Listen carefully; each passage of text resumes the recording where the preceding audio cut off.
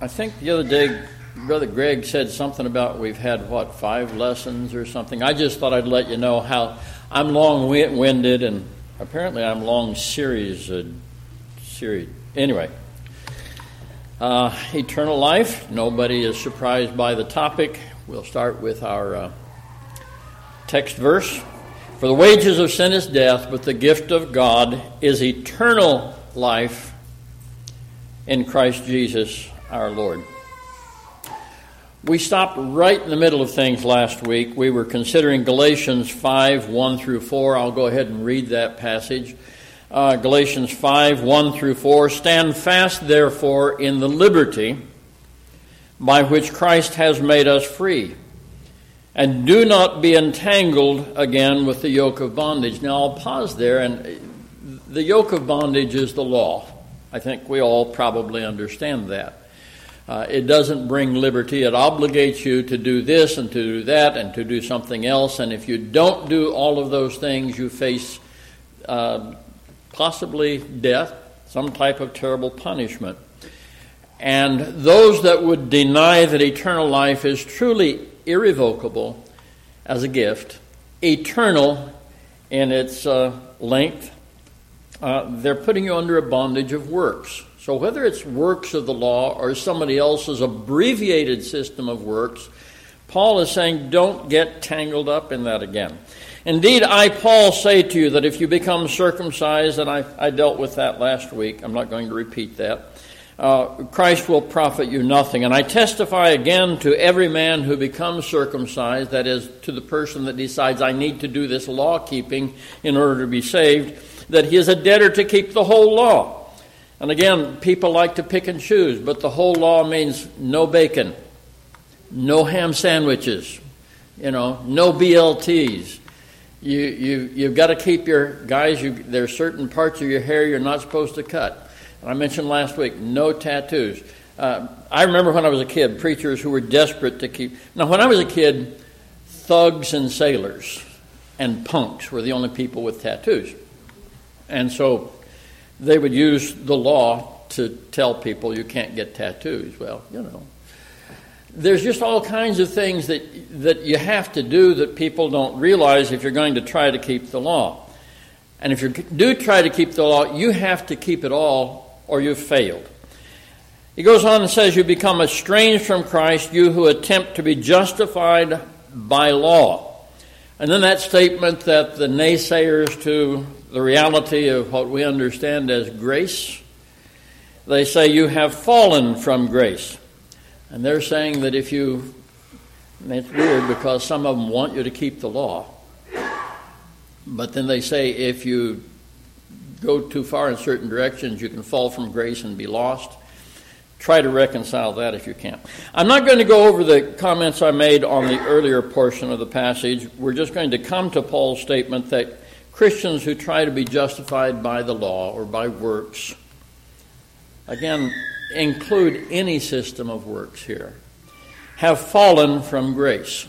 Now, what does it mean to fall from grace? Several years ago, I was coming off the platform and I was wearing a pair of shoes that I bought in Paraguay. And they had a strange heel on them, a little lift of a heel, and it caught and I fell. Now, I didn't fall all the way to the floor. I grabbed that railing over there and I hit it so hard I jerked it out from the wall.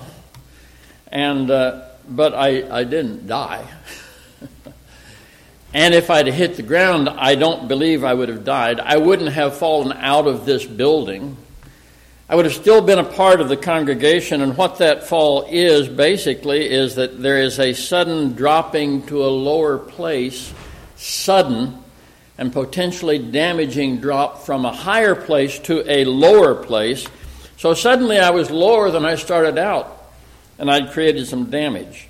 That word translated to fall, it means literally to drop away, but in its usage it can be especially to be driven out of one's course.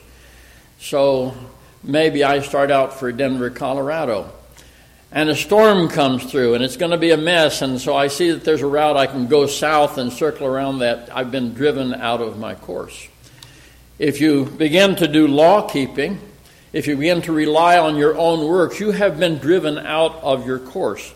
It can mean also to become inefficient, so that grace becomes an inefficient. It's still there, but it's not working to full capacity. You're denying it the ability to give you the liberty and the peace that you should have in the Lord Jesus Christ. So these folks hadn't fallen out of grace. Rather, they had fallen from trusting in God's grace to trusting in their own works. And from trusting in what Christ provided to what they thought they could do by their own efforts. Now, would you rather trust in your works or on the grace of God to preserve you? They're saying you have to preserve yourself. What do you want to trust? God's grace and what Jesus did, or what you might do? Which of those are going to create bondage? The obligation to do everything just right, or you're going to hell. Or the fact that God's grace is all sufficient. It's sufficient for you. That when Jesus said, "It's finished," he did not mean, "I've made the down payment and you have to continue to make payments for the rest of your life by being exceptionally good, or it's not yours." Which does the Bible say, and which would you prefer? Well, I'd prefer just to trust in the grace of God. And so I'm grateful for the outcome that we have by simple grace. 2 Peter chapter 3, verses 16 and 17, as also in all his... Peter's talking about Paul's writing. Now, they had some disagreements early on, but Peter was a godly man. The Lord straightened him out. And he said, as also in all his epistles, all his letters, speaking in them of these things, in which are some things that are hard to understand. If people think the Bible has to be easy to understand, they need to get over it. Because the Bible is not always easy to understand. It's the glory of God to conceal a matter. It's the honor of kings to search out a matter. There has to be some searching. There has to be some seeking. But there are some people that take things that are difficult to understand, which untaught and unstable people twist to their own destruction, to their own harm, as they do also the rest of the Scriptures. It's not just the difficult things at some point. And I've seen this in this study. I mean, I've always known it, but it has made me sad to read how careless some people are in applying the Scripture, twisting it and applying it to meet their own preconceived idea when it just doesn't fit and doesn't even say what they say it says. People twist the Scripture. You therefore, beloved, since you know this beforehand, you know there are going to be people, whether they're ignorant or whether they're intentional in their actions, they're going to twist the Scripture. Since you know this beforehand, beware lest you also fall from your own steadfastness. Doubts can arise. Issues can be presented to you in a way. When I first began to yield to the Lord, I really questioned what I had been taught because I wasn't well grounded in the Scripture. Questions can arise. Beware lest you fall from your own steadfastness. And the way to do that is to get to know the Bible. That's why I'm teaching this series in such detail, so that it's there. The Word of God is there in your heart. Being led away with the error of the wicked. So fall from steadfastness. Compare that with that warning against falling. Well, Galatians 5:1, stand fast therefore in the liberty by which Christ has made us free. Don't fall.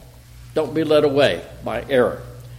Don't come to a place where grace ceases to be fully efficient in its working in your life, where you're driven out of your path, where you've dropped to a lower place from trusting in Him to trusting in yourself. So the point is that having been given a standing in justification, in the liberty that Christ bought for us, a place of fellowship with the Most High just through grace. That's how you came to have a contact and a fellowship with God. The grace of God. Having come to Him on that basis and having fellowship on that basis, how foolish the Galatians were to fall into a lower place of self-effort. I'm going to work real hard to keep myself in this place that I never could have attained to in the first place, but for God's grace. There was a verse that I had for many years tacked up on the wall next to my desk when we were at the building in Rinker Road.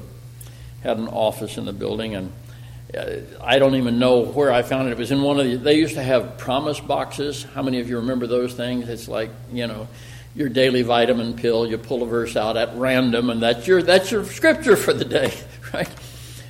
But this one stuck with me, and so I just put a thumbtack in it, and it was there for years and years. It's Micah chapter 7 and verse 8.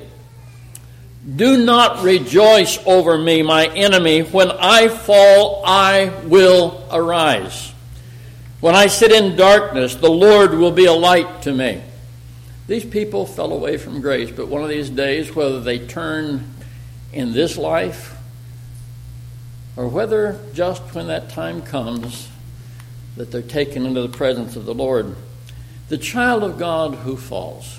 Now, the enemy will rejoice if he can. He wants to stumble you. He wants to bring you down. He wants to create problems for you. He wants to deceive you. Oh, you can do this, and you should. Has God said eternal life? Oh, that's not really what it is. I mean, it sounds, remember, has God said, don't eat of the fruit, you'll die? Has God said eternal life, you will live? Oh, that's not true. Well, don't rejoice over me, mine enemy.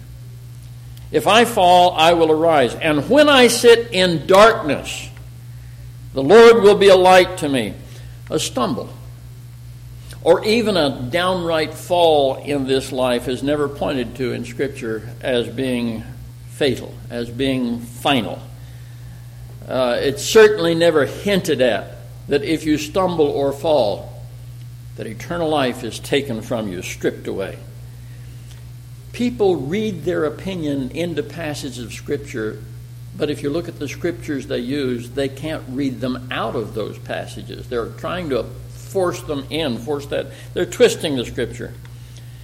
And when I sit in darkness, the Lord will be a light to me. This is not really the verse that I'm commenting on, but passage I'm commenting on, but years ago, a very well-educated, been to a theological seminary. You got the joke, I hope. Anyway, been to a seminary, and he had all the education. You go to a seminary, and what you do is you read all these different opinions, and they just let you make up your mind, but they steer you in a liberal direction or an ultra wrong direction. And he challenged my father. And he said, what about those people who turn their backs on the light of Christ? And my father said, well, then, the light of Christ will shine on their backs. When I sit in darkness, the Lord will be a light to me. I'm a child of God. I belong to Him. Nothing can change that.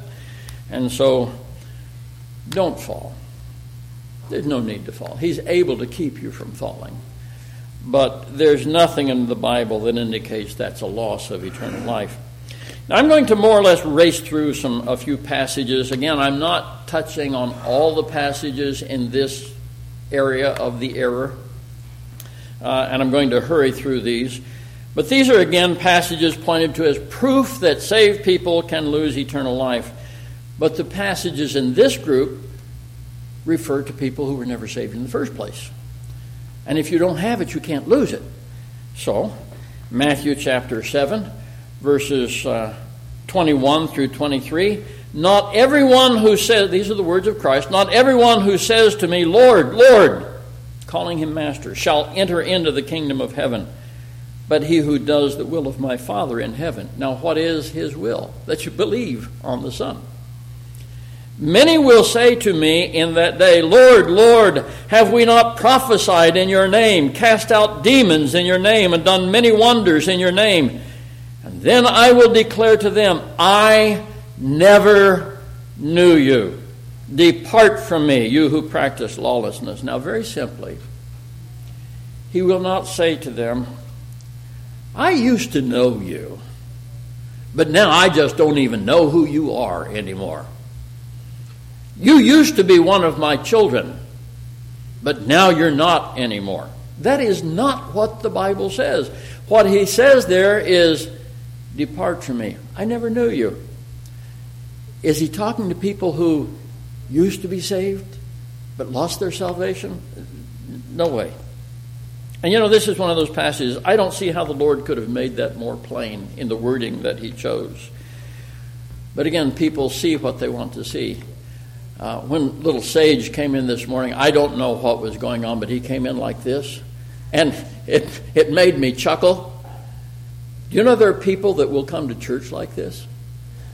I don't want to hear that. We will not discuss that.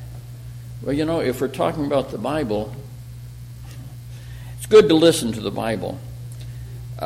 People see what they want to see. They hear what they want to hear. And I hope I'm not being overly harsh, but glossing over and misinterpreting those words, I never knew you, to twist them around into, I used to know you, but not now. I don't know. It's more like saying, I don't know. I don't want to believe that. I'm only willing to consider what I believe.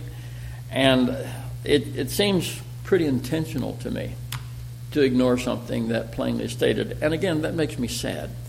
We're not superior to anybody. We may have more than others have spiritually, just as we may have more than others have naturally speaking.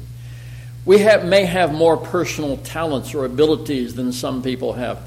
That doesn't make us better than anyone. Maybe better off, yes. But it makes me sad when I see people willing to take that kind of a path. Well, Hebrews chapter 10, verses 38 through 39. Now the just shall live by faith. But if anyone draws back, my soul has no pleasure in him. But we are not of those who draw back to perdition, but of those who believe to the saving of the soul. Now what the writer is saying to Christians, we are not of those. The contrast is those who believe to the saving of the soul as opposed to those who draw back. Now, what does draw back mean? How many of you have ever touched something hot? You didn't expect it to be hot. Maybe you have one of those cooktops like we have, this glass, and it's not glowing or anything. You did not realize that somebody just took a pan off and turned it off, and you put your hand down. You don't even think about it. It's called an autonomic response. You just jerk back. You ever watched an amoeba under a microscope? When it comes up to an irritant, it sort of touches and draws back. Well, the picture is of people who choose to trust in Christ and those who choose to reject and draw back. Draw back to perdition, to utter destruction. Perhaps they had a tentative interest. Perhaps they just came into contact long enough to hear a little bit about it, but they may take a half step in the right direction on a superficial or outward level, but they draw back to perdition. So again, the picture is not of someone who has accepted Christ. There's two classes of people: those who draw back, those who believe to the salvation of the soul. 2 Peter chapter 2, verses 21 and 22. Boy, if I keep this pace up, we may quit early. Don't count on it. 2 Peter 2, 21 and 22. For it had been better for them not to have known the way of righteousness. When Jesus taught the people, were there scribes and Pharisees and priests who rejected him, who heard what he had to say with the hearing of the ear, and so in a sense knew what he was getting at, twisted it, distorted it, and rejected it? Yes, there were. It had been better for them not to have known the way of righteousness than, having known it, to turn from the holy commandment delivered to them. But it has happened to them according to the true proverb, the dog returns to his own vomit. Anybody here got a dog? Anybody ever seen this? It's kind of helpful, actually. At times you don't have to clean up the mess, but we won't go into that. A dog returns to his own vomit, and a sow having washed to her wallowing in the mire. Our pastor brought a good lesson on certain qualities in dogs. Now, we're not dogs, and he knows that. The imagery in the Bible is never intended to be taken in its entirety. Jesus is the Lion of Judah. How many of you would like to make a close acquaintance with a lion in the wild?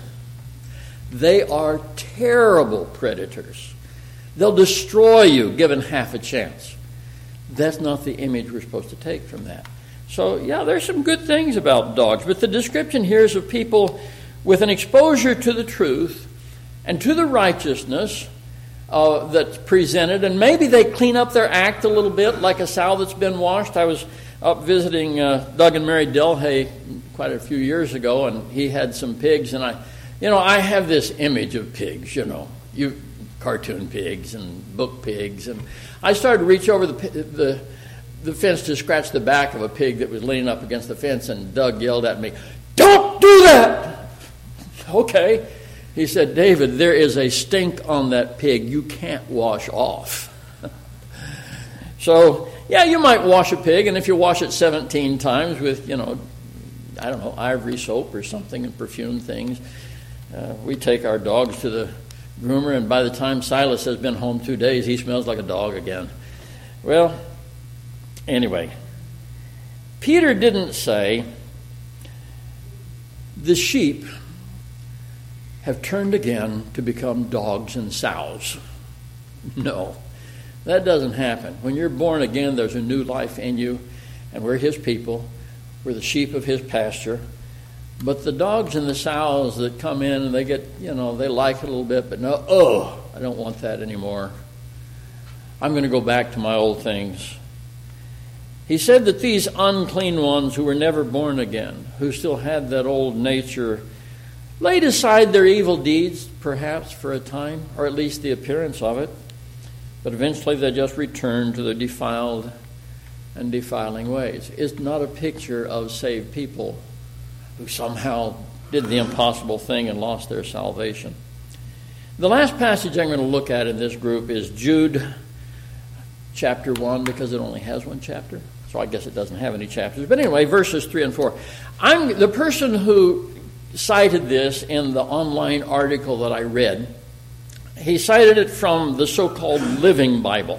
Now, I'm going to say something about the Living Bible, and if you read it, or if you used to read it, or you know somebody that reads it, I don't want to hurt your feelings. But I'm going to tell you what it is. It is not just a bad translation.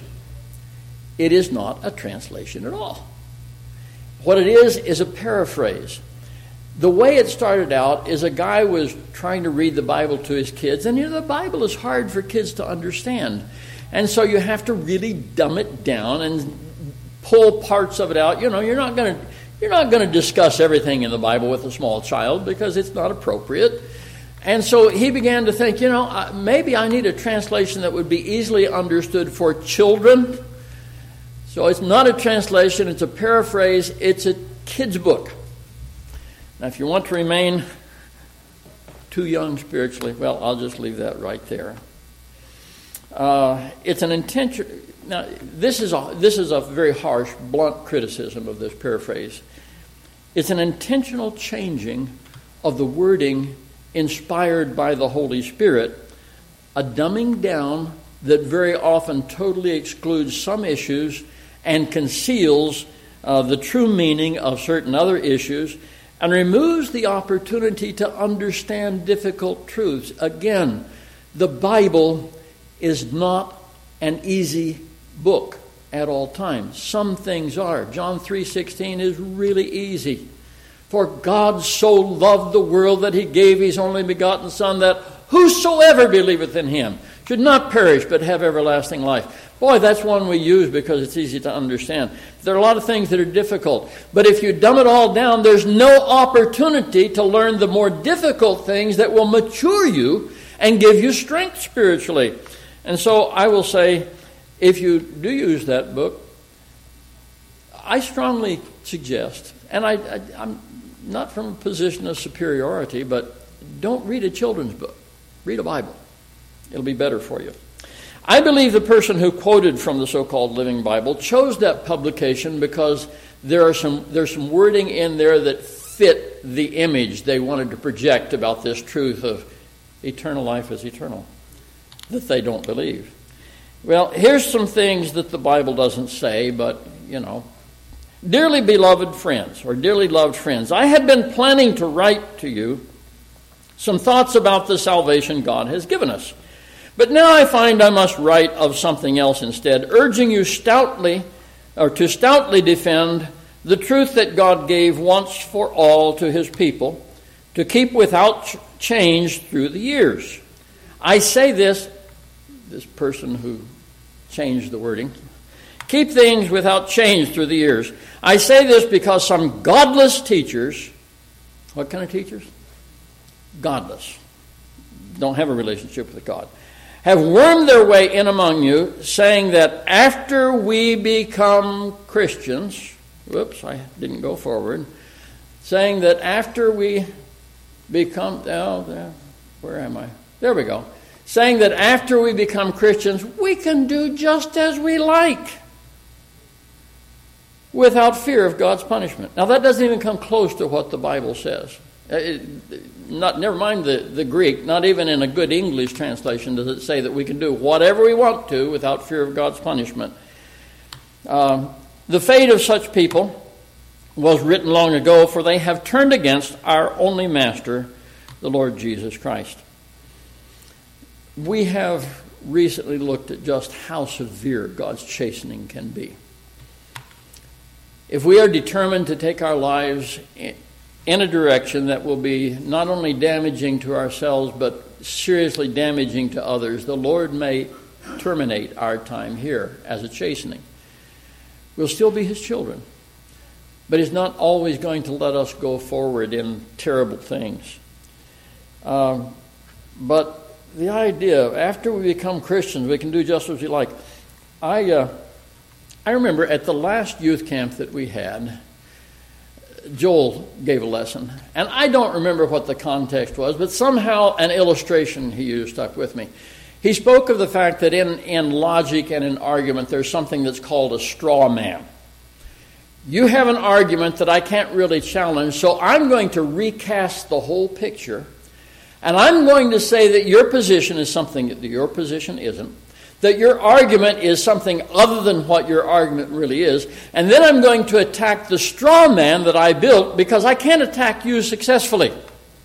Okay? I can't defeat your argument successfully. So this is what you're actually saying. No, it's not. Oh, yes, it is. No, it's not. Oh, yes, it is, and I'm going to attack it. So they say, after we become Christians, we can do just as we like without the fear of punishment.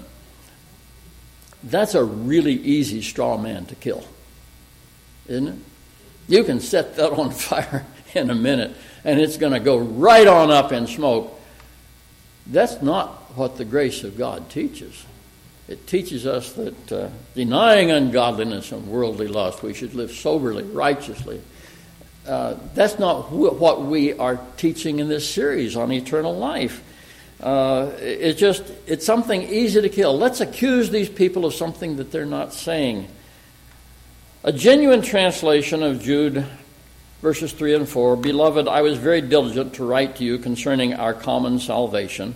I found it necessary to write to you, exhorting you to contend earnestly for the faith which was once for all delivered to the saints. For certain men have crept in unnoticed, who long ago were marked out for this condemnation.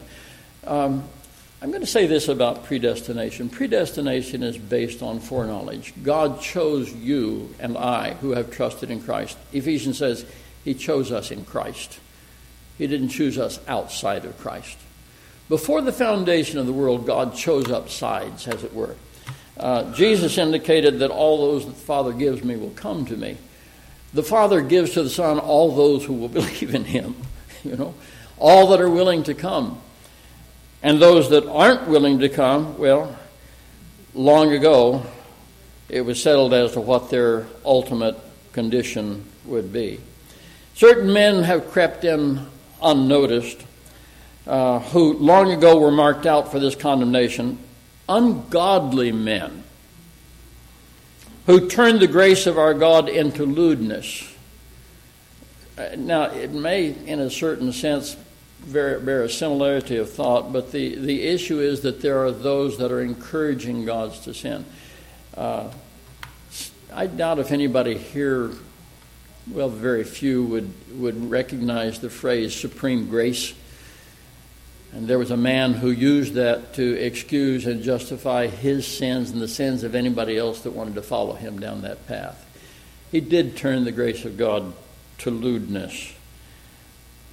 Which of you have heard that distortion taught from the Scripture? Which of you has heard that distortion taught as we've gone through to see what the Bible says about eternal life, that the gift is a gift, that it is eternal? And which of you has any desire to turn the grace of our God to lewdness, or as Paul phrased it in Galatians 5:13, to use liberty as an opportunity for the flesh? That's not what God has for us in grace. The real issue here is the spiritual character of those teachers that were teaching that falsity. It says they were ungodly. That is, they had no connection with God. It says that they crept in unnoticed. They sneaked in. They didn't come through the door. They sneaked in. You know, how many of you open your doors and say, "Mice, come on in"? They sneak in. In the paraphrase it quoted, there's an effort to discredit it. I mean, they've wormed their way in. They're ungodly. They crept in unnoticed. They don't belong. If you pause and notice them, they don't belong. It ignores the Greek, which says that they have turned against our only Master and Lord Jesus Christ. They deny the only Lord God and our Lord Jesus Christ. Suppose, now, ungodly men who crept in unnoticed. Suppose an unhuman creature crept in unnoticed. And suppose it was black with a white stripe down its back. It could create a real problem. We would all go home. Am I right? I mean, really, we ain't staying, right? Well, we're not looking at somebody that was godly. We're saying this is an ungodly person who's coming in, an opportunist. I've had to deal with situations. A man came into our church years ago when we were over on Rinker Road, and when he walked in, I looked at him, and the Spirit spoke to me, he's from the Way. How many of you have ever heard of that cult? One person. I think it was based down in Wichita, or Emporia, I think. And they don't teach salvation. I don't know if they even still exist anymore. But he got his claws into somebody in the church. I was able to deal with the issue, but, you know, and I began to pray the minute the Lord spoke to me. This guy's from the Way. He was ungodly. He was creeping in. He wanted to blend in. He wanted to be unnoticed. He wanted to bring lies. And that's the picture. It's not a picture of what we see as the grace of God. And to say otherwise is, well, maybe they were really saved. They're ungodly. To say differently is just speculation or imagination. And so in conclusion, I'll just say unsaved people can't lose eternal life. And when people take scriptures dealing with unsaved people and say, there's my proof, they're creating a straw man on so many different levels. And child of God, don't be removed. Don't fall from your steadfastness in the truth that God has given to us.